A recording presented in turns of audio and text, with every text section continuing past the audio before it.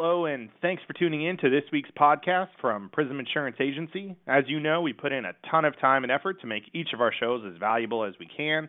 If you find the information useful, please share this podcast with a friend by emailing it to them or sharing this on the social media site of your choice. If you or a family member or loved one served in the war, are you missing out on some benefits that you're eligible for? Well, today we're joined by Patty Servais, founder of Elder Resource Benefits Consulting, who is recognized nationally speaking on the topic of the Veteran Administration's basic pension and aid with attendance. This is a very misunderstood benefit, and a lot of veterans are missing out on something they may qualify for, so hopefully we'll shed some light on this very important benefit for our veterans. And with that, I'd like to welcome Patty Servais. Welcome, Patty. Thank you. We are so glad to have you today. I, for one, have been just briefly introduced to some of the different benefits that veterans have, and it seems like it's something that's changed throughout the years, and there certainly seems to be a lot of confusion, at least among my veteran clients, as to what benefits are available to them, what is not, and for coming across you as the Elder Resource Benefits Consulting founder and working a lot with veterans, I guess we could almost call you an expert on this, and I think you're going to be able to shed a lot of light for our listeners. Can you please share with us a little bit of, first of all, how'd you get involved into this consulting? Well, my background is I have my Master's of Science in Accounting from Northeastern University, and then I went to work for Price Waterhouse, and then the Boston Globe and the New York Times. And when I was 40, I had a bonus baby, and during my pregnancy and maternity leave, I really started thinking how instead of being a VP of Finance, I'd rather do something where I could give back to the community and yet I could still work at home and maybe spend some more time with my latest child. Couldn't figure out what that would be. I'd been doing SEC work and mergers and acquisitions for years. And so I decided, well, seniors have pretty complicated accounting issues, but there don't seem to be a lot of CPAs that focus in that area. So I decided, I didn't know what I wanted to do, but I said, you know what, I'll buy a home care agency with the goal of within 5 years figuring out, my niche and what I would do.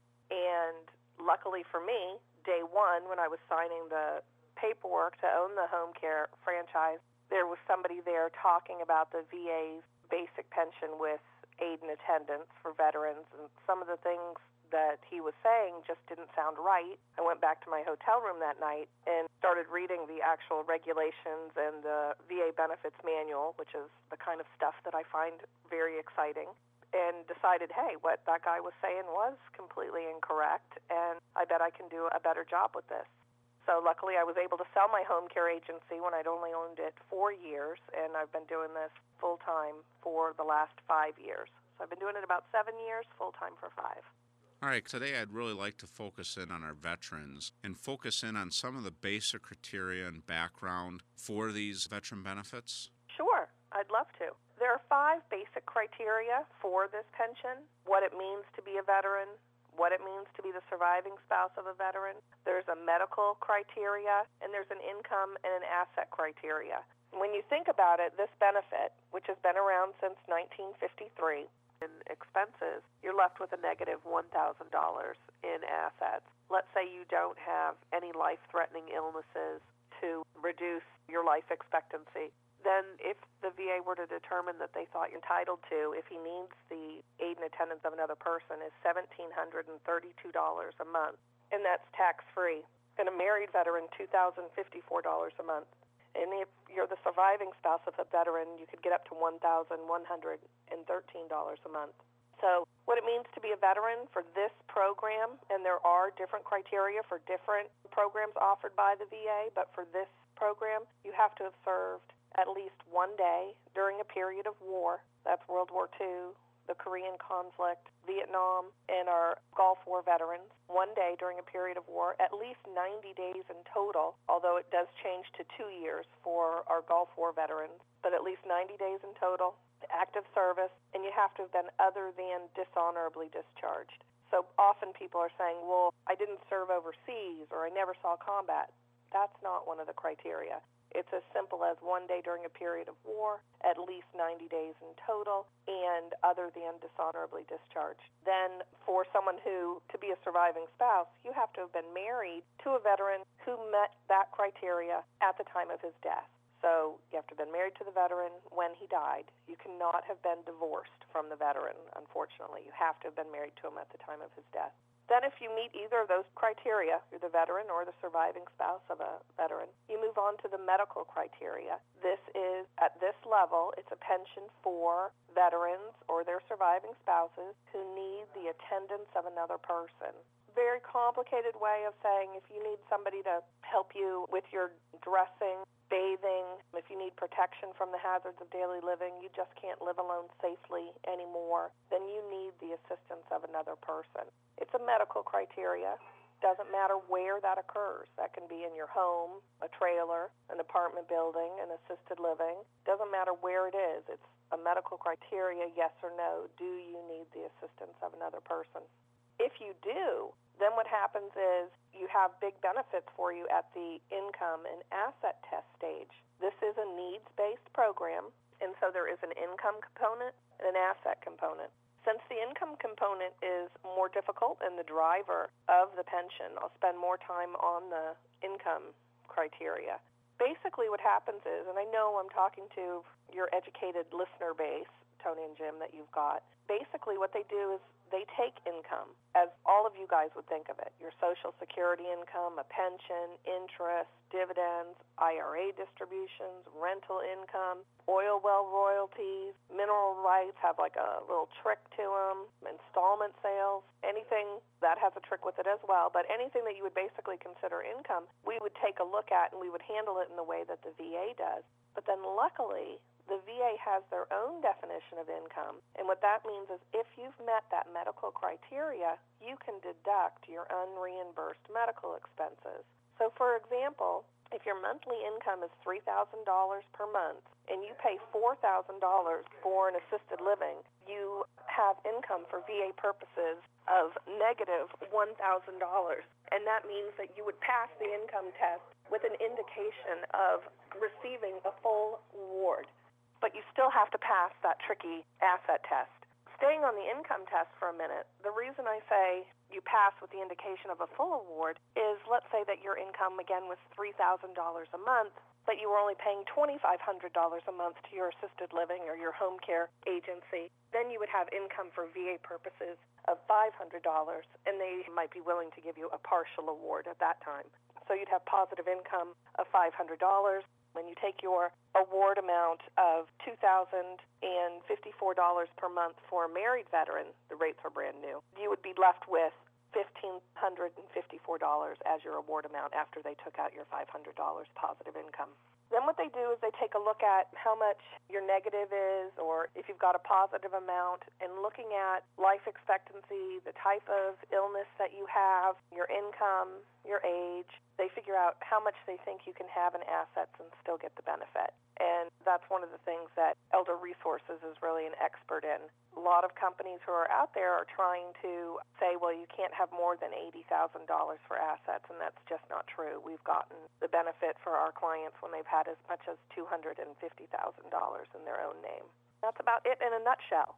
Well, you've covered a lot of information, and as you are going through all this, I know we both have a lot of questions that we'd like to ask you. So we'll take a quick break, and when we come back, let's dig a little deeper on what it takes to qualify, and then spend a little bit of time. Your services can help people that are maybe trying to get through these myriad of tests or qualifications, and how you can help people understand what their benefits might be and actually help them receive some of these valuable benefits. So please stay tuned.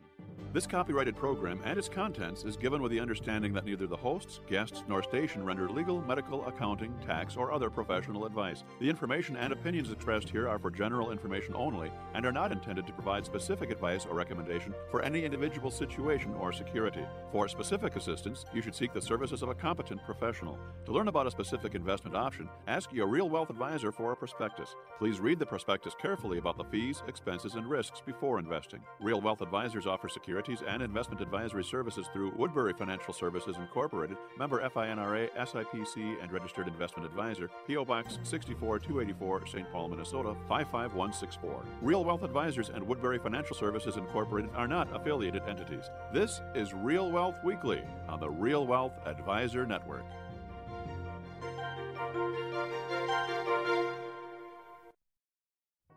I'm Leslie Bibb.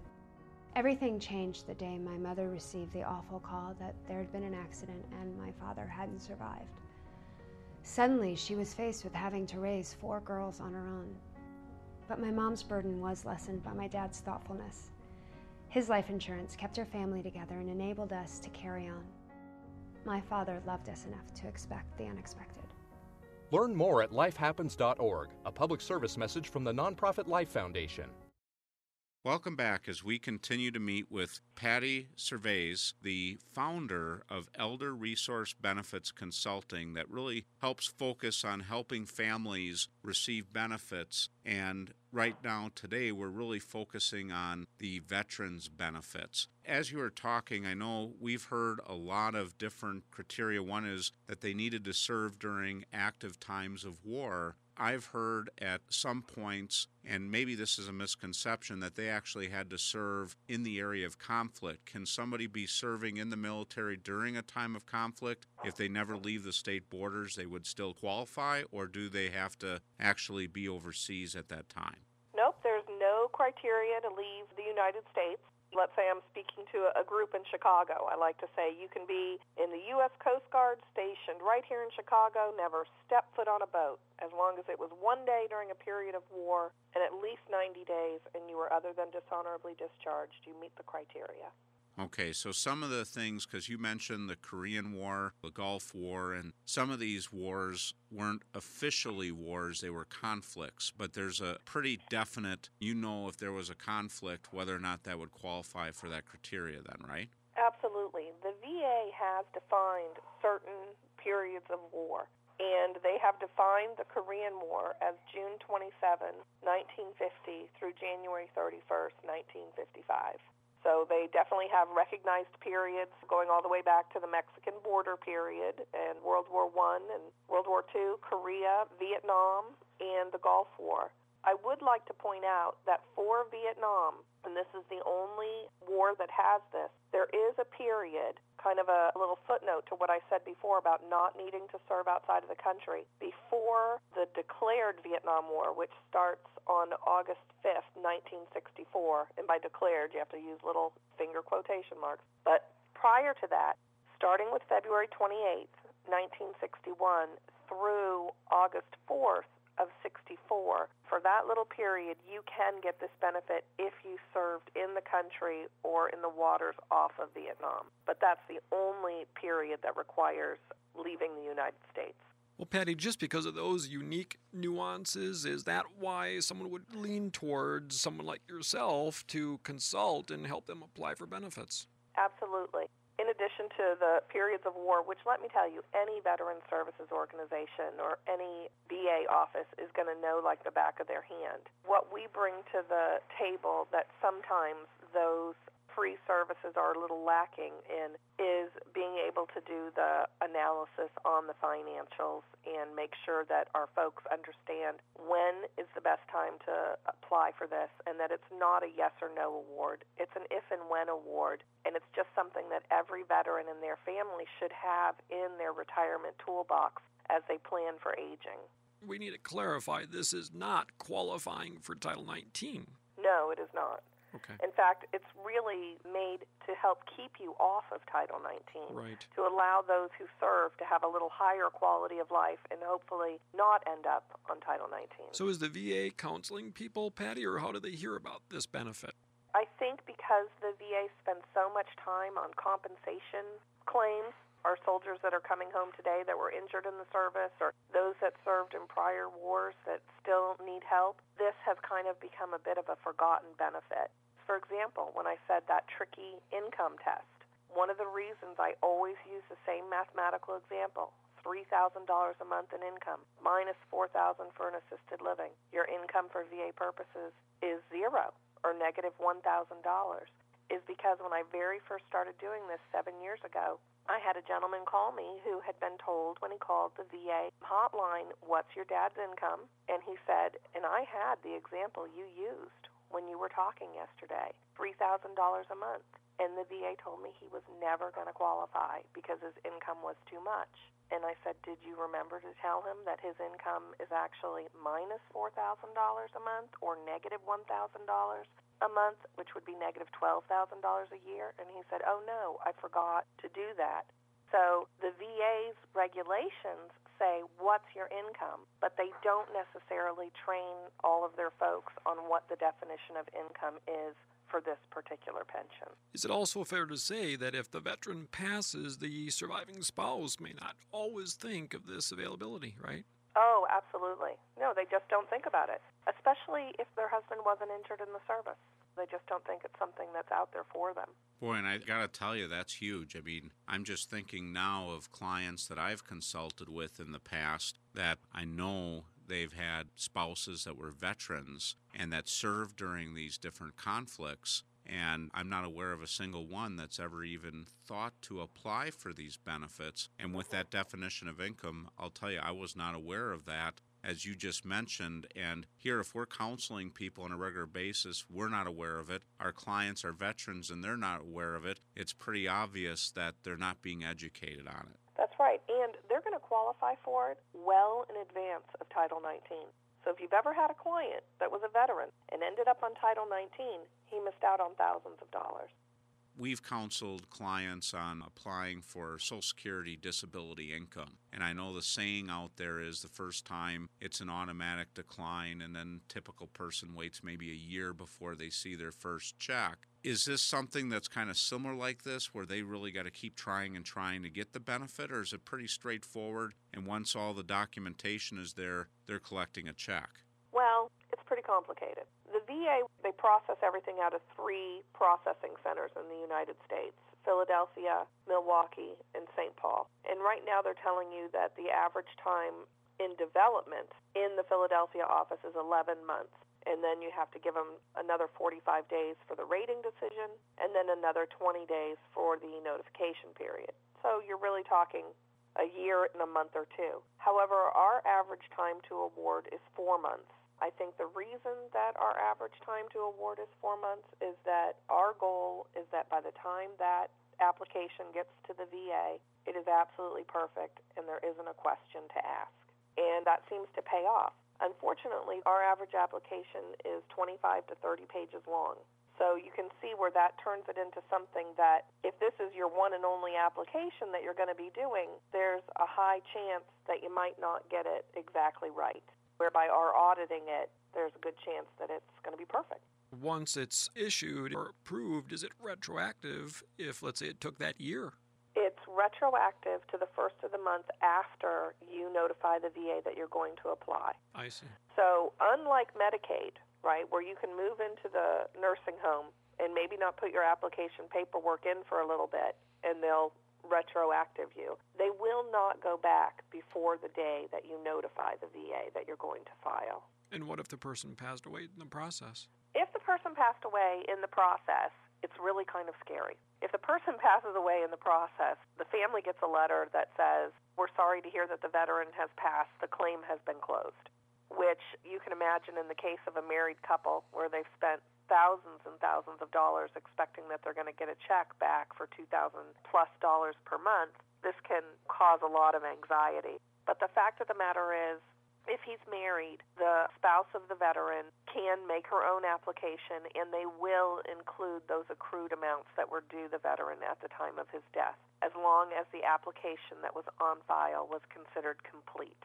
Okay, so if you've left something out, they can use that to say, hey, there wasn't a complete application on file. That does not happen to our clients. The other thing that can happen is in the case of a single veteran or the surviving spouse of a veteran, if they pass away mid-application, same thing, letter, sorry for the passing, the claim is closed. However, to the extent that one of their children or anyone else actually contributed to the cost of their care or paid for their funeral after their passing. And I emphasize that because a prepaid funeral won't work. But if they paid for the funeral after their passing, then that child or other individual has standing with the VA to file their own claim for those accrued benefits. So, for example, one of the things that we tell people when they filed with us, have you prepaid for your parents' funeral? No? Well, don't.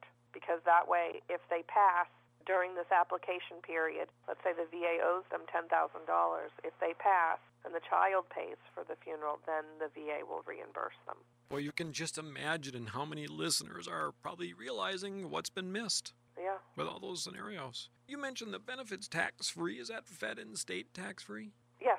Yep, tax-free. Do they report it still on the tax return anywhere? I don't think that they have to report it, no. Okay. Now, when you talk about the definition of income, it's gross income. So if someone had tax-free municipal bonds, for example, would that be considered income? It would. As well as capital gain income. If they sold their house, for example, and even though they have a homestead exemption, would the gain in the house count against them, or? It does. One of the things that we do before we assist our clients in filing is to figure out, well, can they include the equity in the house at the time of their filing? If, let's say, you have so much equity in your house that when you sell it, you will be kicked out of the program. Let's say that we thought that you could have $180,000 in equity, and when you sold your home, you were going to end up with $230,000. Then what we do is a little analysis to say, okay, you're in the program for 12 months or 18 months before you decide that you want to sell your home. The home sells, it kicks you out of the program.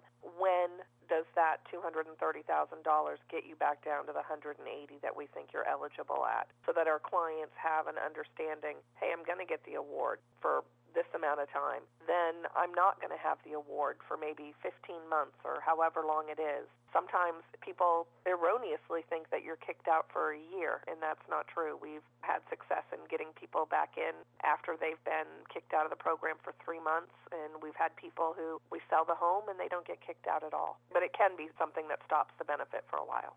Can you clarify, I mean, you've talked about a range of assets that people can possibly have. What criteria goes into determining how much of a value an asset is and then how much assets they can have to be eligible for these benefits? Okay, so the value of an asset is really what you could sell it for today, and if it is saleable. We've had people who have percentage shares in an office building in New York that's owned by 20 family members, and none of the other family members will buy it. We've successfully argued that the market value of the building is zero, when truly, if this was owned by one person, it would be millions and millions of dollars. So it's really, what can you sell it for today? What can you liquidate it at and use to pay for your care? With your home, it's going to be the after mortgage value that you realize when you sell it. They do not allow you to offset your assets with credit cards. Your furnishings with credit card debt, secured debt, will reduce your assets, but not unsecured. Your furnishings don't count against you. You're allowed to have one car, although if it were an antique collectible car, then they would want to count that. If your furnishings include, say, a Picasso, or, I like to tell people, what scheduled insurance items do you have other than your ring and other jewelry that you might wear? Because if you have a Picasso, they're going to want to count that as an asset. So typically cash, stocks, bonds, securities. Your home does not count against you. However, once you sell it, it's no longer your home. It's whatever you sold it for, converted it into. And if you rent it, it's a rental property, and then it would count as an asset.